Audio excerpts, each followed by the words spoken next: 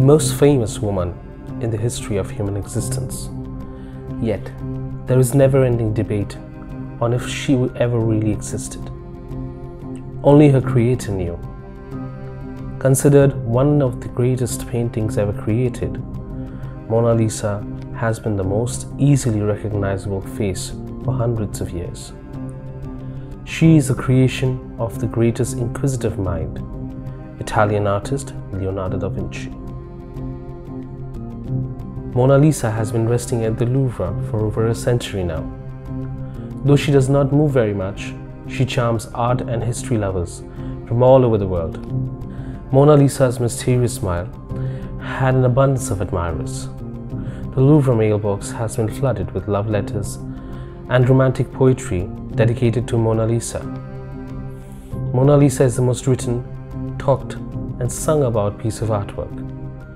When you see her up close, battling your way through the crowd at the Louvre, you see that it is indeed a beautiful painting, a true testament to technique and dedication.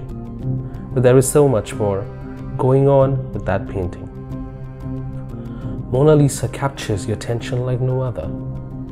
Women in painting from this era never had a similar bold pose, never devoid of gaudy attire. But Leonardo wanted admirers to focus on her beauty, and she adorns herself in something rustic. Standing in front of her, first you notice her piercing eyes and how they follow you around, unwavering. Then your gaze drops down to her smile, and in a moment, you are spellbound.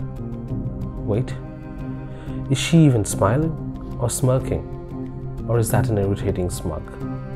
You carefully read her features and realize this is an illusion, all of it.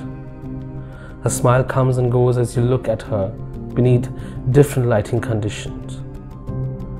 This was achieved through the sfumato and chiaroscuro techniques invented by Da Vinci to breathe life into Mona Lisa. Considering all of that, it is not hard to imagine that Mona Lisa would ultimately drive a few mortals insane. Like the 19th century artist Luc Maspero, who jumped out of a window on a note left behind. Luc wrote how he spent years ogling at Mona Lisa's smile, which has left him bewildered. Leonardo da Vinci perhaps was her first and most faithful lover.